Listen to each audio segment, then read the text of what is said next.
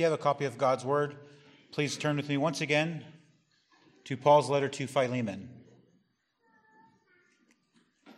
Paul's letter to Philemon. And this time we'll go ahead and just read verses 4 through 16. Since we've already read the entire letter, we're now going to just look at verses 4 through 16, and our sermon this afternoon will be on verses 10 through 13. So once again, Philemon, starting at verse 4. Hear now the word of the Lord. I thank my God, making mention of you always in my prayers, hearing of your love and faith which you have toward the Lord Jesus and toward all the saints, that the sharing of your faith may become effective by the acknowledgement of every good thing which is in you in Christ Jesus. For we have great joy and consolation in your love, because the hearts of the saints have been refreshed by you, brother. Therefore, though I might be very bold in Christ to command you what is fitting, yet for love's sake I rather appeal to you, being such a one as Paul, the aged, and now a prisoner of Christ Jesus.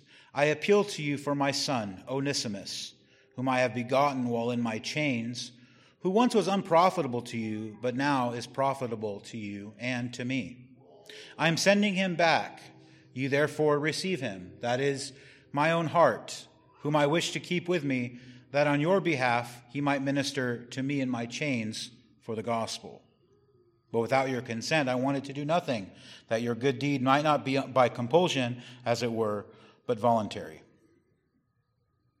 For perhaps he departed for a while for this purpose, that you might receive him forever, no longer as a slave, but more than a slave, a beloved brother, especially to me, but how much more to you, both in the flesh and in the Lord.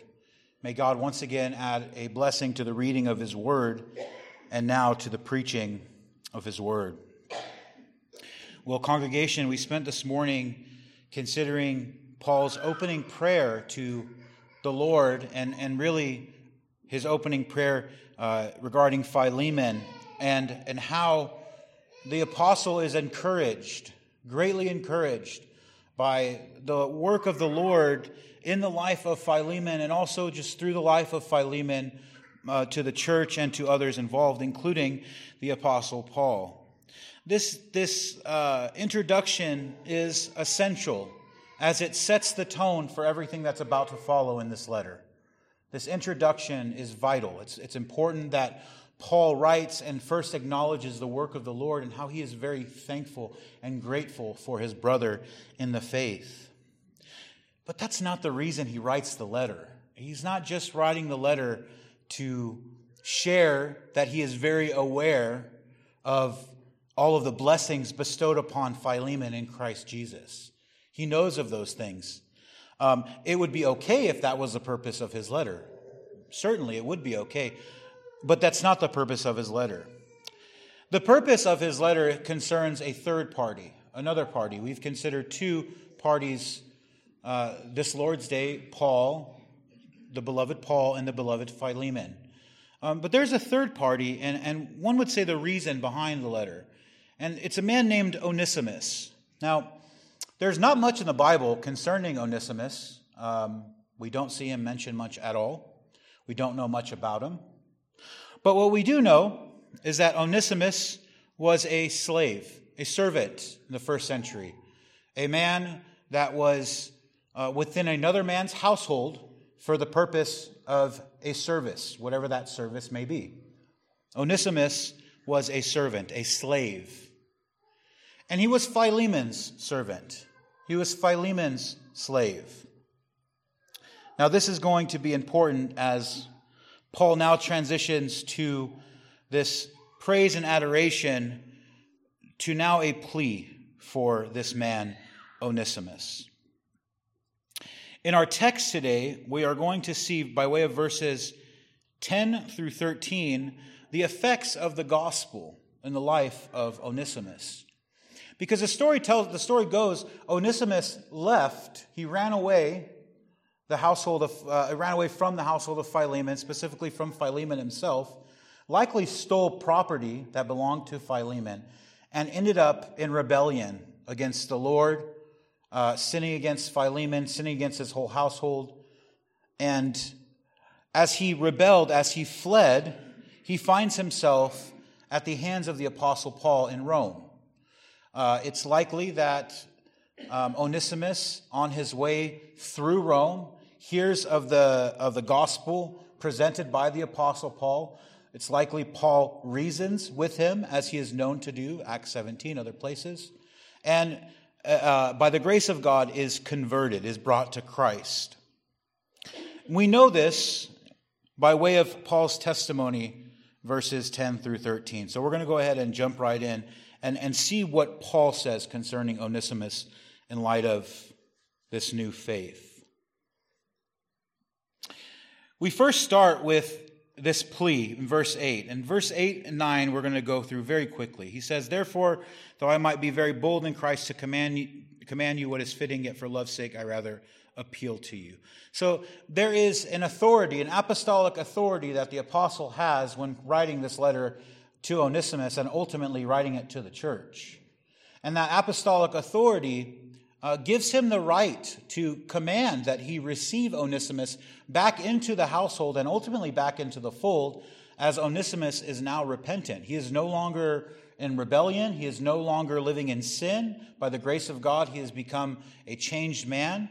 And the obligation at that point that Paul has before the Lord, and really before Onesimus, is to send him back to the place where he came from, that he may reconcile to both Philemon and anyone else involved in his sin.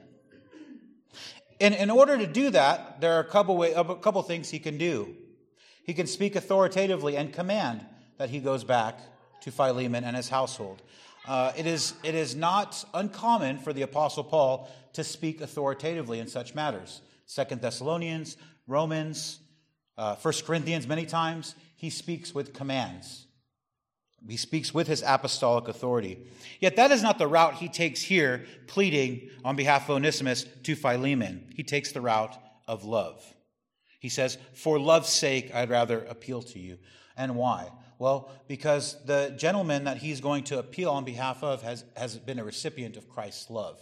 And therefore his appeal is now on the basis of love and not a command. So this appeal is, in verse 10, is for his son Onesimus, is what the text says. So I want us to first start at verse 10 and look at how Paul describes Onesimus in these 3 verses. I've titled this sermon, "The Effects of the Gospel," and we are going to have 4 points in our consideration. Those 4 points consist of, first and foremost, Onesimus being what once was a rebel and once was a slave, in that slave to sin sense, now being called a son by the apostle. So he goes from first slave to son. Second point will be by way of the text, showing him to be once unprofitable, but now profitable by God's grace. The third point will show forth that the gospel of our Lord Jesus Christ, as preached by the apostle Paul and impressed upon the heart of Onesimus by the Holy Spirit, literally changed the direction of Onesimus' life. Not just generally, but literally changed his direction. And then fourth, if we have time, we'll see that last point and how he is to be received by the church. So let's go ahead and jump right in. First, from slave to sin. The effects of the gospel take one from being a slave to son. Verse 10. "I appeal to you for my son Onesimus, whom I have begotten while in my chains." After establishing the basis of his appeal, the Apostle Paul now turns to describing the one who he is appealing on behalf of, namely Onesimus. He sets the tone to Philemon. He says, "Philemon, I'm not commanding this of you, but I am appealing to you on the basis of love," and now turns to the substance of his appeal, Philemon himself. First and foremost, we know Philemon as a slave.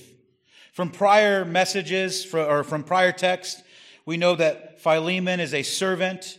Onesimus was a servant. His master was the beloved Philemon, and he had run away from him in great rebellion. When you think of what it means to be a slave of a Christian master in this first century context, it's actually a tremendous blessing. Think about what it meant for Onesimus to be a slave in the first century, especially a slave of a Christian household. Well, that first would mean he had a job at a time where the unemployment rate, so to speak, was much higher than anything imaginable today. Onesimus had a job. Second, he was a part of a godly family. He was in the household of a godly family, which would mean that he was treated fairly as a servant. We ought not think of Onesimus as a slave in this first century context like we would slavery in the 17th, 16th, or even 18th century context. He was treated biblically. He was treated fairly as opposed to unfairly or harshly. And then thirdly, as a slave of a Christian master, he was properly compensated. He wasn't taken advantage of by Philemon, in other words. So Onesimus, as a servant, was in a position that many would have desired to be in at his time in the first century. I know this sounds odd in today's context, but being a servant under a master who is a God-fearing man would have been likened in the first century to being employed by a very, very good employer, one that gave you proper compensation, all the benefits you needed, etc., etc. I say all this to just mention, to leave abruptly, to run away from this situation is foolish. It doesn't make any sense. Why would Onesimus leave? That's such a good situation to be in. He's a servant in a Christian home, and that Christian is a minister. He had to be taken care of.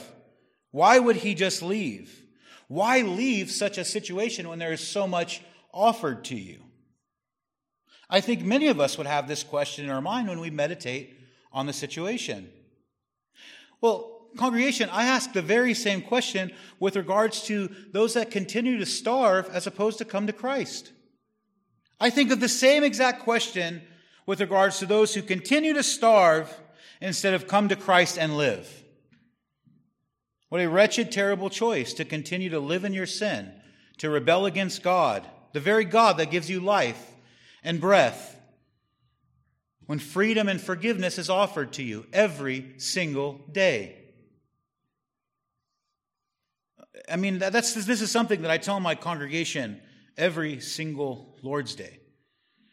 My congregation is very similar to yours. We have a lot of families, a lot of Christian families with children, and they want their children to come to faith. So do I. So each and every week we preach the gospel with the hopes that they will respond by the grace of God. The question still stands, though, why would you rather starve than come?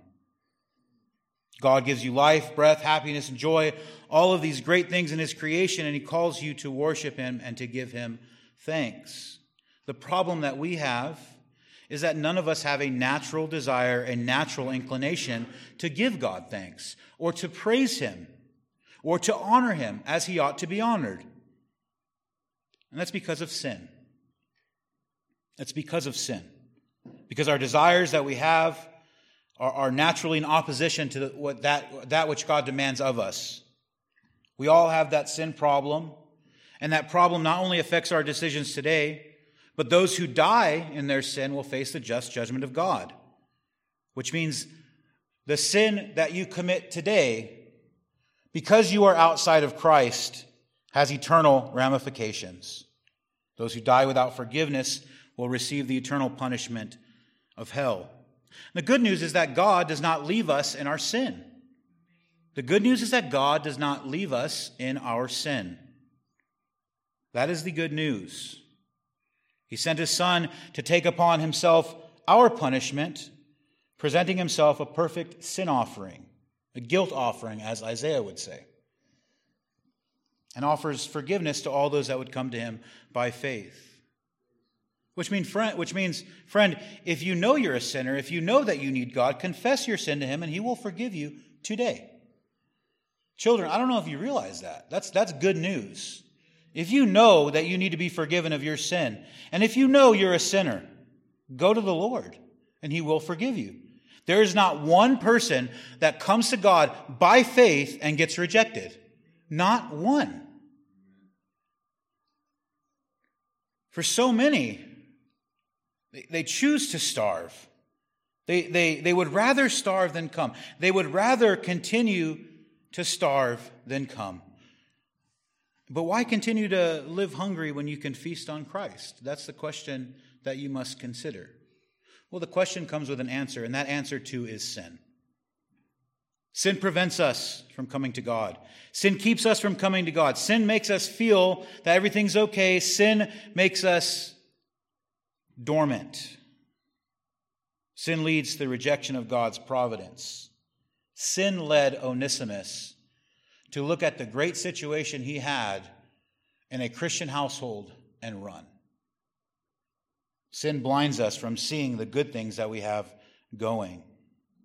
People would have killed in that first century to be in a servant role like the one Onesimus had. In a time where starvation was prevalent, where people were dying in the teens and 20s because of their tooth decay, things of that sort. This was such a tremendous providence that anyone would love, that he left. Yet the slave, in this sense, is not the slave that I'm referring to this afternoon. He was a slave of a good kind. But this Lord's Day, that's not going to be our focus, because he left that life behind. He left that opportunity behind. The word slave here in our first point is actually going to be a reference to the relationship Onesimus had with his sin. Before he was called son by the beloved apostle here in verse 10, Onesimus was a slave to sin. Sin was the true master that he chose. You want to know why Onesimus left Philemon, his master that he had, that God gave him, and had a very good thing going on? Because he wanted a greater master, which was sin. That was the master he chose. We know this to be the case because, one, he left Philemon in a sinful manner. He didn't go to Philemon and say, okay, I think our contractual obligations are done here. You wanted me to be a slave for 6 months. It's 6 months, 1 day. I'm out. It's not what happened. He rebelled. He left. And he left stealing property, as the later text will tell us. We know this to be the case due to the testimony of Paul. But most importantly, we know this to be the case. We know this to be the disposition of Onesimus because that is the disposition of all men who are without Christ. They are slaves to sin. It means if you don't have Jesus today, if you don't put your trust in Jesus today, you're a slave to sin. That's your identity. Your identity is known through the lens of sin. Jesus says this to the Pharisees in John 8, truly, truly, I say to you, everyone who commits sin is a slave to sin. He's telling the Pharisees, everyone who lives to sin, who lives a sinful life, who lives in opposition to Jesus Christ. He's not speaking to those who have their sins covered in his life-giving blood, but those who live with their sin and have their hearts far from Christ. This was a disposition that was evident in the fruit of the life of Onesimus as he ran from the very hand that fed him. But the good news, saints, is that God had a plan for Onesimus. This is where the transforming work of the gospel starts. God had a plan for Onesimus, as he always does. The heart of this man may have been far from God, but God was not far from him. In his sin and rebellion, Onesimus runs into the Apostle Paul while in Rome. Now think about this for a second. Again, you're talking about 1,500 miles perhaps. Onesimus is associated to Philemon. Philemon is associated to the Colossian church. The Colossian church is in Colossae. Colossae is about 1,500 miles from Rome. He ran away and found Paul 1,500 miles from his house in the first century. He had much time to think about his sin. He had much time to probably think about his life. whether or not he would even get to Rome or wherever his destination was in his rebellion. And ultimately what this shows is a great demonstration of God's common grace. As this rebellion, as Onesimus leaving Philemon in this way could have, and one may even argue should have, resulted in death. That sin would have costed him his life. Yet God gave him life instead. His journey ends abruptly, but not on his own terms. It ends abruptly on God's terms. This rebellion stops, the Lord says, in other words. He was brought to Christ under the ministry of Paul, and therefore he is no longer a slave to sin in the eyes of the apostle, the one writing this letter, but he is now a son of God, and for Paul, he is a son of the faith. This is important, congregation. This is extremely important that Paul would use these words to describe Onesimus. First, as a great testimony of the gospel, as the power of God into salvation. Imagine Philemon reading this, my son Onesimus. What are you talking about? Your son Onesimus, Paul. It's a testimony of the gospel as the power of God into salvation. This was the start of a new beginning for Onesimus, a new life. But secondly, this is very important to the Apostle Paul as he's writing this. As a minister, this is a man that was converted under his ministry. This is an important indication, again, going back to what Paul was thanking the Lord for with regards to Philemon. It's an important indication that God's work is evident in his ministry. That God is blessing those gospel efforts that he is incarcerated for. That's huge encouragement. Like Paul thinking in jail, yeah, I'm in jail, all that stuff, but this guy's saved. Now he's my brother now, he's my son. That's huge. That's massive encouragement. It's encouraging, it's important because Onesimus was not a man, at least to our knowledge, that sought out Paul. He wasn't looking for Paul. He didn't leave Philemon's household, his gospel household, to go find the gospel at the hands of another. He was running away from the gospel. He hated God, hated Philemon. He wasn't searching out Paul. He probably had a plan to avoid Paul at all costs. He's likely walking through Rome and here's the open air ministry of the apostle, or perhaps attends one of the many church plants. Nonetheless, we never know what the word of God will do or who God will bring our way. And that's evident here. And that just shows us, again, we must be prepared to speak the truth in love for our neighbor as we were exhorted to do in the morning. But here, Paul calls him a son. That's so important. Generally speaking, I think you can make easy sense of this by the doctrine of adoption. Sonship, what it means for us to be sons and daughters of God, right? God brings us into his family. We can make sense of it in a very generic way, right? When we see the term sons or daughters or children of God, we understand what that means. But Paul's not talking about adoption proper here. This isn't a reference to the doctrine of adoption. I mean, it's implied, sure. It's not a reference to that. Paul is speaking of Onesimus as one who is very close to him, a co-laborer in the gospel. Paul is talking about Onesimus like he talks about Timothy or Titus. He is an important brother. The Greek, when you look at the Greek here, it's incredibly interesting. Because you can break this down and it can read something like, my child Onesimus, whose father I've become. When you look at the Greek, that 10th verse and 11th verse may read that way. My child Onesimus, whose father I've become. Now we obviously know the Apostle Paul didn't go to Rome and file for adoption papers and adopt Onesimus as his literal son in that way. What Paul is saying here is that this once slave to sin has now become his disciple. This once slave to sin on his road to hell has now become a disciple of the Apostle Paul who is now on a road building the kingdom of God, advancing the kingdom of God for the sake of Christ, which would make Onesimus someone very dear to him, like a son, which would make Paul his spiritual father, I know maybe some that have Roman Catholic backgrounds, that term has been abused, sure, but it's very fitting for the apostle here. He is his spiritual father. He's a father in the faith. It's quite a description, as the apostle, again, only uses this kind of language in two other parts of Scripture. It's not common for Paul to speak this way.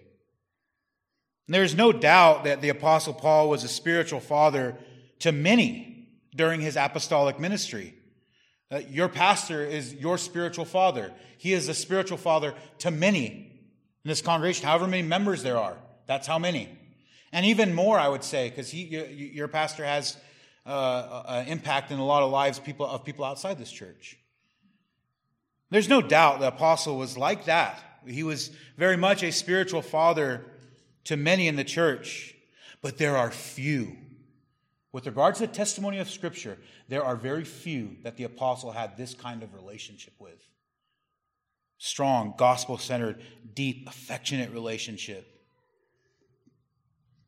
Onesimus was a man that was transformed by the gospel, which for him included a great relationship with the apostle Paul, with a spiritual father. My son, Onesimus.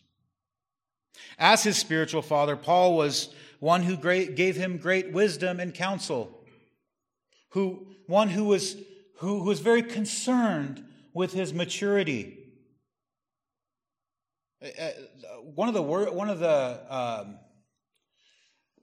I think it's actually quite common, unfortunately, in the larger, broader evangelical church today, is having these pastors that are pastoring 5,000 people, 4,000 people, 3,000 people with their 15 elders. The question that comes to my mind quite often is, how can you be concerned with their spiritual maturity? All of them, individually. Because you have to be. As a good spiritual father, a good minister is concerned about these things. And since Onesimus was saved under his ministry, it's likely Paul took him under his wing. The spiritual maturity of Onesimus was important to Paul. He cared about him like a father does his children, which makes sense biblically, congregation, as a good pastor must be a father to his congregation. A good pastor must be a father to his congregation. I think there's so much more that can be said here, but we're going to move on to that second point. So the first effect of the gospel is that he went from being a slave to sin to being a son of God, a son of Paul. Secondly, though, Paul says he goes from being unprofitable to profitable. Notice verse 11. Who once was unprofitable to you, but now is profitable to you and to me. This is amazing. This is quite the contrast when you think about it, congregation. And it shows how, practically speaking, the gospel really changes things for everybody involved. Like when people say the gospel is life-changing, it's on bumper stickers, whatever it may be, I get it, it's misused. The gospel is life-changing. Like, we can't forget this. It's the power of God and the salvation for all who believe. It is life-changing. And this text shows it very clearly. For Onesimus, his spiritually bankrupt state was far from desirable. I mean, like, naturally speaking, he didn't even sound like a good slave, but maybe you could have been a good slave. Maybe you can lift weights. Maybe you have some pointless records. But spiritually speaking, he was bankrupt. He's worthless. That's what, I mean, again, the Greek is helpful here. The ESV, if you're reading an ESV or a New American Standard, which I think you guys do read that, it uses the term useless. Not unprofitable, useless. And I believe that really puts some emphasis on the apostle's point here. He's saying, Philemon, this guy was absolutely useless when he came to me. He was like a natural man that brings his works to God and says, look what I have to offer you, God. Not knowing that God says in his word that all of our works are like filthy rags in his eyes. Like disgusting rags in his eyes. Useless. But what would cause Paul to make such a statement about the unregenerate Onesimus and his sinful condition? Well, first, he would have to be stated as unprofitable or useless to Philemon on the basis of, first and foremost, him being a thief. So he stole from Philemon. He changed Philemon's disposition for the worst. Okay? He was a poor slave. A good slave doesn't run away. A good slave stays and serves their master to bring glory to God, FYI. But he was a poor slave. He ran away. And thirdly, for Philemon, he was unprofitable because he's a headache. He left. You know, pastors cannot stand when people just leave without saying anything, especially if they've been there for a while, whether it's the church, whether it's whatever it may be. If someone leaves, have the decency to have a conversation prior to leaving or have some kind of talk. But he left. Onesimus just left. He was a headache in the mind of Philemon. He was an unresolved issue. Philemon could not have, biblically speaking, Philemon couldn't have just written off Onesimus. Oh yeah, that was one of my slaves back in the day. He stole some stuff from me. Wonder what's going on with him. No, that's unloving. That would be unloving of Philemon to do. And Paul, it would make Paul's words nonsensical. Philemon loved this man. And that love didn't change for him after he sinned against him. Likely prayed for him more. But it was an unprofitable situation as he left as an unresolved issue. And generally speaking, a sinful disposition like the one you see in Onesimus, or like the one all those who are outside of Christ are living in right now, the sinful disposition makes someone unprofitable, makes someone useless for other reasons as well. Just generally speaking, a person in sin is untrustworthy. If you are a slave to sin, if you are outside of Christ, your sinful disposition of being a sinner who has no desire to repent or come to Christ makes you untrustworthy. There's no such thing as a trustworthy, unregenerate man. Doesn't exist. A person in sin typically brings others with them. Therefore, they are unprofitable for that reason again. Someone who is a slave to sin and someone walking towards or walking with a Christian, that's a dangerous position for the Christian to be in. Because another brother, walking with another brother, you ought not have to worry about being drug into other sin. But with the unbeliever, that's not only on the table, it's very likely. It's very likely. And then this one, this is like for me, this is where it stings. A sinful disposition makes us unprofitable because a person in sin has a different chief end. Like, our desires are different. When we come to Christ, we receive new joys, new desires, a new heart. We want to do the things that please God. The law goes from being a burden to now something that we love and run to and praise God, right? What's the impetus, the carrot on the stick, if you will, and all of that? That God may be glorified, that we may bring glory to our Creator. That is our chief end. That's our aim, right? That's not the aim of the unregenerate person that hates God, that seeks to glorify themselves. They have a different chief end. They have a different goal. Makes them unprofitable, useless, spiritually speaking. These are the very same things that made Onesimus unprofitable. This is why the apostle has every right to say, here's what he once was. but God. Again, those two, I think it's Lloyd Jones that says those are the two sweetest words in all of the Bible. But God. God had a plan. When the sinner comes to Christ and receives the undeserving grace of God, we are no longer unprofitable. We are no longer unprofitable. Listen, we're no longer untrustworthy. We're no longer prone to bring people into sinful, wicked, vile streaks with us. And we no longer have a chief end. This is not to say that we are without sin. This is not to say that we may not fall into temptation that may deem us untrustworthy, that may bring others into sin with us, or that may lose the sight of our chief end. But these things change. The truth is that every single image bearer has value, dignity, and worth simply on the basis of that alone. But purpose is found by way of the gospel. And purpose is purchased by way of the gospel. God's grace gave Onesimus a new reason to live as new life was given to him.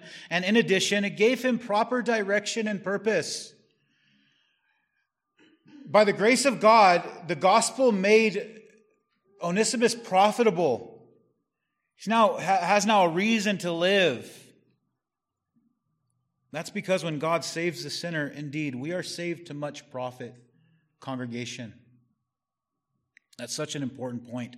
So many of us struggle with our value. So many of us struggle with what our role is in the church, right? Single lady at age 28 who's unmarried, who's just serving the Lord, trying to figure out her way. Widow whose husband is with the Lord. Your purpose doesn't end. God's plan for you doesn't cease at that moment in time. When God saves us, He saves us to much profit. And the end of that profit is ultimately glory. When God saved Paul, think about this one. When God saved Paul, He was given a whole new mission on life. And it was a rewarding mission. It was a fruitful mission. When God saved Ruth, Naomi was blessed. Right? When Orpah left and went back to Moab, but Ruth said, I'm not going to go anywhere. I'm going to stay with you, Naomi. Who were the parties blessed? Well, Boaz got an amazing wife. Let's start there. Ruth got an amazing husband. Naomi was taken care of as a widow who was, I would say, anxious with regards to what God's provisions looked like for her in the future.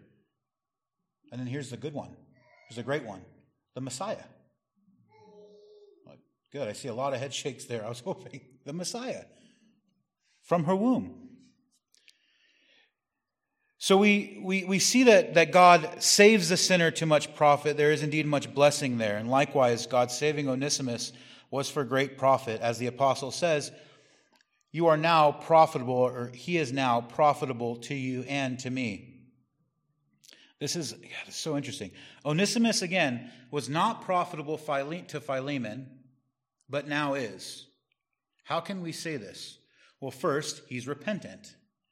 So that first point of him being a thief and therefore being unprofitable because he's a thief, the gospel reverses that. Well, now you're repentant.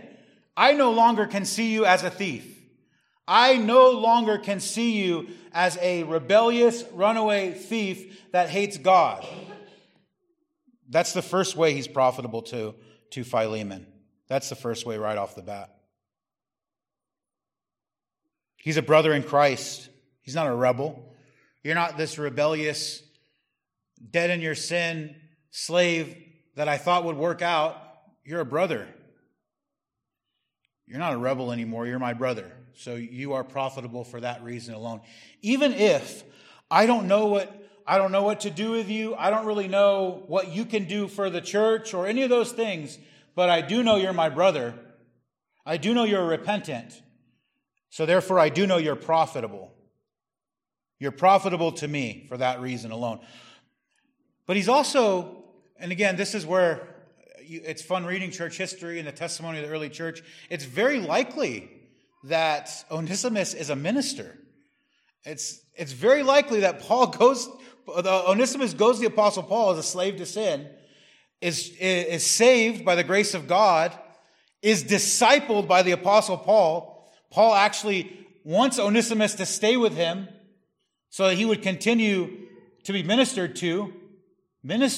Okay, so this guy's a minister, but he instead, because he knows it's better for the church, it's ultimately what's fitting, sends him back. Why would he say he's helpful now to Philemon and to the church? Well, I would say because he's a minister. And perhaps instead of Philemon having to work and think about the gospel ministry alone, or perhaps with Archippus, because Archippus in Colossians 4, the Colossians are told by Paul to encourage Archippus to finish the ministry, to fulfill the ministry that God has given him. So it's likely that maybe Philemon is still with Archippus, or maybe Archippus has fulfilled his ministry and is retired, or whatever that means.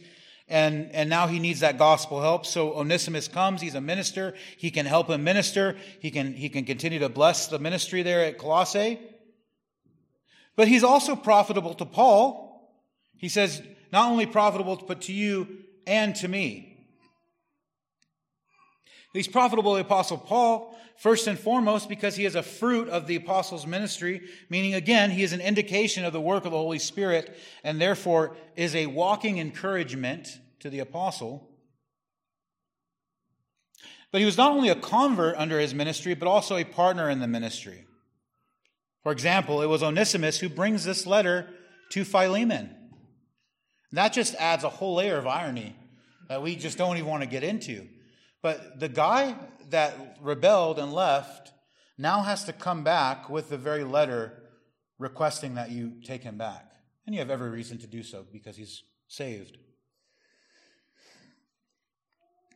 But what I really think the rubber meets the road here is that he left unprofitable to Philemon and appeared unprofitable to Paul. The gospel changes his life. His profit now goes from not just Paul and Philemon, but now to the whole church.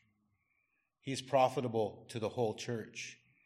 Onesimus leaving in such a wicked way surely brought grief to not just Philemon's household, but if Philemon is a minister in Colossae, then it's likely the entire Colossian church knew of the rebellion here with Onesimus. But how encouraging, how profitable, how useful is it for us to see a man or woman returning to the church in repentance with their hands out, saying, "Here I am, send me, send me." It's extremely profitable. It's extremely encouraging. He is of now great profit to God's people. But again, if he is a minister, which a testimony of the church would conclude, then now he is one that brings gifts.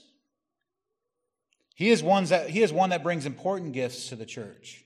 He is extremely profitable. I'm like foaming at the mouth waiting for our church to receive the profit of another minister. And I know you guys are too. I know Pastor Barcelos is. Obviously, we're waiting on the Lord, but we think about that. Wow, what if there was one more minister here? These people would be blessed. These people would be blessed. The church. Yes, the minister, well, we're part of the church too. The minister will be blessed as we have a quote-unquote co-worker, co-laborer, but the church is tremendously blessed when they receive another minister. This is likely the case with Onesimus. And then thirdly, it's profitable. He is now profitable to the whole church because, again, he is a testimony of God's grace. Wait a second. You mean that person left, rebelled, took stuff from you, and now he's back as a Christian and serving the church? It's a testimony of God's grace. And that is encouraging. That's useful for the people of God. Moving to our third point, and this is likely our final point this morning, or this afternoon. From one way to another. This closing point, I think, is extremely important and really central to the letter, so I want to ask for your close attention here. In light of God's saving work in Christ, Onesimus went from running to returning. In light of God's saving work in Christ, Onesimus went from running to returning. The gospel changed his direction, congregation. Are you you're tired of running from God, living in your sin? Believe on the Lord Jesus Christ and you'll be saved. Because again, the gospel is the power of God and the salvation. If you're tired of the direction that you're going, believe on the Lord Jesus Christ. God will change your direction. God changed Onesimus' direction. You've heard me say this before visiting you saints, and I feel like I'm a part of this church in a lot of ways. And I'll continue to say it each time I come here. Without Christ, we're lost. Without Jesus Christ, we are lost. Without Christ, man has no hope, no life, and man has no direction. That's how Onesimus left Philemon's household. Without Christ, without hope, without life, without direction. Surely he'd heard the gospel. Again, he's living in a Christian household. Surely he'd heard the gospel. He knew the message, but he didn't believe it. He didn't have faith. He had no hope when he left. He left without direction, like a man in a desert without a compass. And he stole from his master from before he left, so we can conclude he wasn't in the right state of mind. Maybe he thought he had a good plan. Maybe even one that didn't include Christ and his church. Maybe Onesimus was like the many fools that are walking this earth right now that think they can go on living apart from God, as if God is not supplying air for them to breathe, to even say such blasphemy. This is foolish. Man constantly makes himself wiser than God in such a manner, as did Onesimus, thinking they can live life without consequences or accountability. Some foolishly think that they can live their own path now and come to God later in life. I can't tell you how many times I've heard that one. That is the biggest joke of all. Well, I have a lot of years. Average person lives to about 70. Bible says 82. I can wait till 40 and then I'll come to Jesus. Tomorrow is not promised. It's foolish. Not only that, nobody seeks after God. It's foolish to think that you're just going to come to God on your own terms when you decide at some particular point. Paul makes it very clear in citing the Old Testament in Romans chapter 3, verses 9 through 18, that no one seeks after God. If your actions are leading you to rebel, it's not God leading you another direction. It's your sin leading you away from God. Again, yet the good news is that God works even in spite of our sin and rebellion. God had other plans for Onesimus. Onesimus left. Onesimus left in his sin only for God to say to him in verse 12, I'm sending you back. Only for Paul to say, I'm sending you right back. Notice verses 12 and 13. I am sending him back. You therefore receive him. That is my own heart, whom I wish to keep with me, that on your behalf he might minister to me in my chains for the gospel. That's where I think we can really show that Onesimus is actually a minister, but we'll save that for another time. In his rebellion, he meets the beloved apostle and is converted. The question I think that comes to mind is what's next? That's a question that comes to mind when we all come to faith, I think. For me it was. When I got saved, what's next? What do I do? I wanted to just do all these wicked, sinful, foolish things, but now I can't, and I don't want to. Well, what's next? Well, God has pastoral ministry. That's a good question. What's next? Congregation, if you can recall in Acts 9, when Saul is converted, the Lord tells him to go to Ananias and receive direction from Ananias. The scales fall off his eyes. He's baptized. He begins his ministry. The Lord directs his steps and uses the necessary means to do so. Well, likewise, here this afternoon with Onesimus, while this man was on his road to rebellion, God saved him, bringing him to the hand of one of his own, namely St. Paul. And so the answer to the question of what's next seems to be fitting to come from the mouthpiece of the apostle. And the what's next for Onesimus is to go back. Go back. And what's next for Philemon and the church is to receive him by faith. That's the direction from the apostle. I want us to consider that direction from two different angles. Let's first consider this new direction to Philemon. There are many reasons the apostle would give this counsel under the inspiration of the Holy Spirit, and I'd like to just give a few. Why would he tell Philemon to receive Onesimus back in such a manner? Well, Paul sends him back because that's where he belonged. That's first and foremost. Paul sent him back because that's where he belonged. He left in a manner that would demand him to come back, repentant or not, by the way. He didn't have a choice to leave in the first place. So whether he's saved or not saved, he needed to come back. But Paul sends him back because this is where he belonged. The fact that Onesimus left in a sinful way made it necessary for him to return, and even more necessary for the apostle to counsel him accordingly. We have an obligation to do right before God and man, and this is an example of Paul doing exactly that. Paul might have wanted Onesimus to preach to him while he was sleeping until his face turned blue. That's not what God called of him. So he couldn't have done it.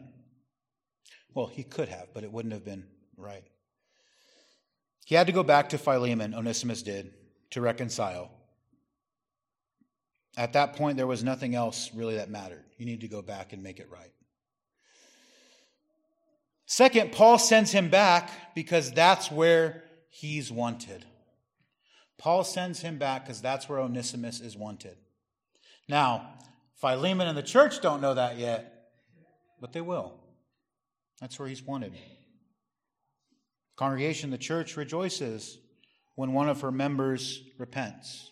Now again, Onesimus wasn't a member of the church, at least not to our knowledge. I completely would disagree with anyone that proposed that. But nonetheless, the church rejoices when one of their members repents. We see this with church discipline. We see this even in our own lives. When we've fallen away, when we've made our way off the path, and by the grace of God, as His goodness leads us to repentance, we're brought back on that path. The church rejoices. But saints, what a joy it is to experience the conversion of another, especially when that person is part of your family, or maybe someone within the church, or someone that you perhaps prayed for many years. Such providence is a sweet fruit of the gospel. When someone comes to faith within the household of God, where they belong is precisely where they are. Now, Paul didn't come to faith at church, at the Colossian church. He came to faith under the ministry of the Apostle Paul. And like I said, knowing Paul could have been a street preaching endeavor, could have been a house church, nonetheless. But Onesimus is part of the Colossian church, so he needed to go back. There's no better place than the church for those who are newly converted, or those who have been walking with the Lord for quite some time. Again, the church is where God's people belong. And then thirdly, Paul sends him back because that's where he's needed. That's where he's needed. That's where he's wanted. That's where he's needed. There's a difference. Of course, Paul would have loved to minister with Onesimus, just like he would have loved to get out of jail the first, second, third time, Just like he would have loved to continue to disciple Timothy and go do some gospel madness in Asia, just like he would have loved to do all of that. He would have loved to minister with Onesimus, a new convert, a clean slate, one that he's developed a great relationship with. This is the making of great things, congregation. But it was not where the Lord would have him, and that's what's most important. It's not where the Lord would have him, and that's what's most important. I was thinking about, Pastor Steve's probably going to listen to this, but I was thinking about myself and Pastor Markedon. And me being there for so many years at that church, that was like the goal, right? Well, we're gonna be like a gospel team, like a gospel force, right? And we were for a minute, but God had other plans. Brings me to Centinela. We need to know that when God does have other plans that might not be the things that you wanted, we need to trust the Lord because His will is good. It's always good. God doesn't mislead us or anything like that of that sort. But no matter how good for Paul, how good it might have sounded on paper, it was not of the Lord. He needed to be Onesimus where God called him. In addition, Paul needed to get the letter to Philemon and to the church. And what better man than Onesimus? But Paul also instructs Philemon and subsequently the church regarding this matter. Hear the word of the Lord one more time. Verses 12 and 13. You therefore receive him, that is, my own heart, whom I wish to keep with me, that on your behalf he might minister to me in my chains for the gospel. Philemon and really the church as a whole were exhorted to receive Onesimus in a particular manner, not as one who is dead, useless, unprofitable, but one that is alive and well, not as a stranger, but as a brother. And here is really where it hits home, not just as a brother, like not just as any brother, but Paul says that Onesimus, he asks that Onesimus be received as if Onesimus was Paul, as if you're receiving my own heart, as if you're receiving my own heart. Receive this man as if he is my own flesh and blood, saved by grace alone. That's a big request. For Philemon, naturally speaking, that would have been a head scratcher. Naturally speaking, again, well, I know this guy's nothing like you. He stole my stuff and left. You're giving the clothes off your back for the sake of the gospel. What do you mean, receive him in such a manner? Naturally speaking, one may think that way. For the church, this would be a head scratcher. Wait, isn't this the guy that robbed our minister? Why do we want him back? Why aren't we closing the doors on this guy? It would have been a head scratcher. But congregation, in light of God's saving work by the way of his glorious gospel, it was a request the apostle had every right to bring forth, as the gospel is truly life-changing. Let's pray. Gracious Heavenly Father, we come before you once again, giving you thanks. We thank you for our Lord and Savior, Jesus Christ, who is the only Savior of sinners, who took upon himself our flesh, lived a holy and righteous life without sin, only to take upon himself the penalty for sin that we deserve, namely death. Lord, we thank you for this Christ. We thank you that everyone who calls on his name, who believes in the Lord Jesus Christ, will be saved.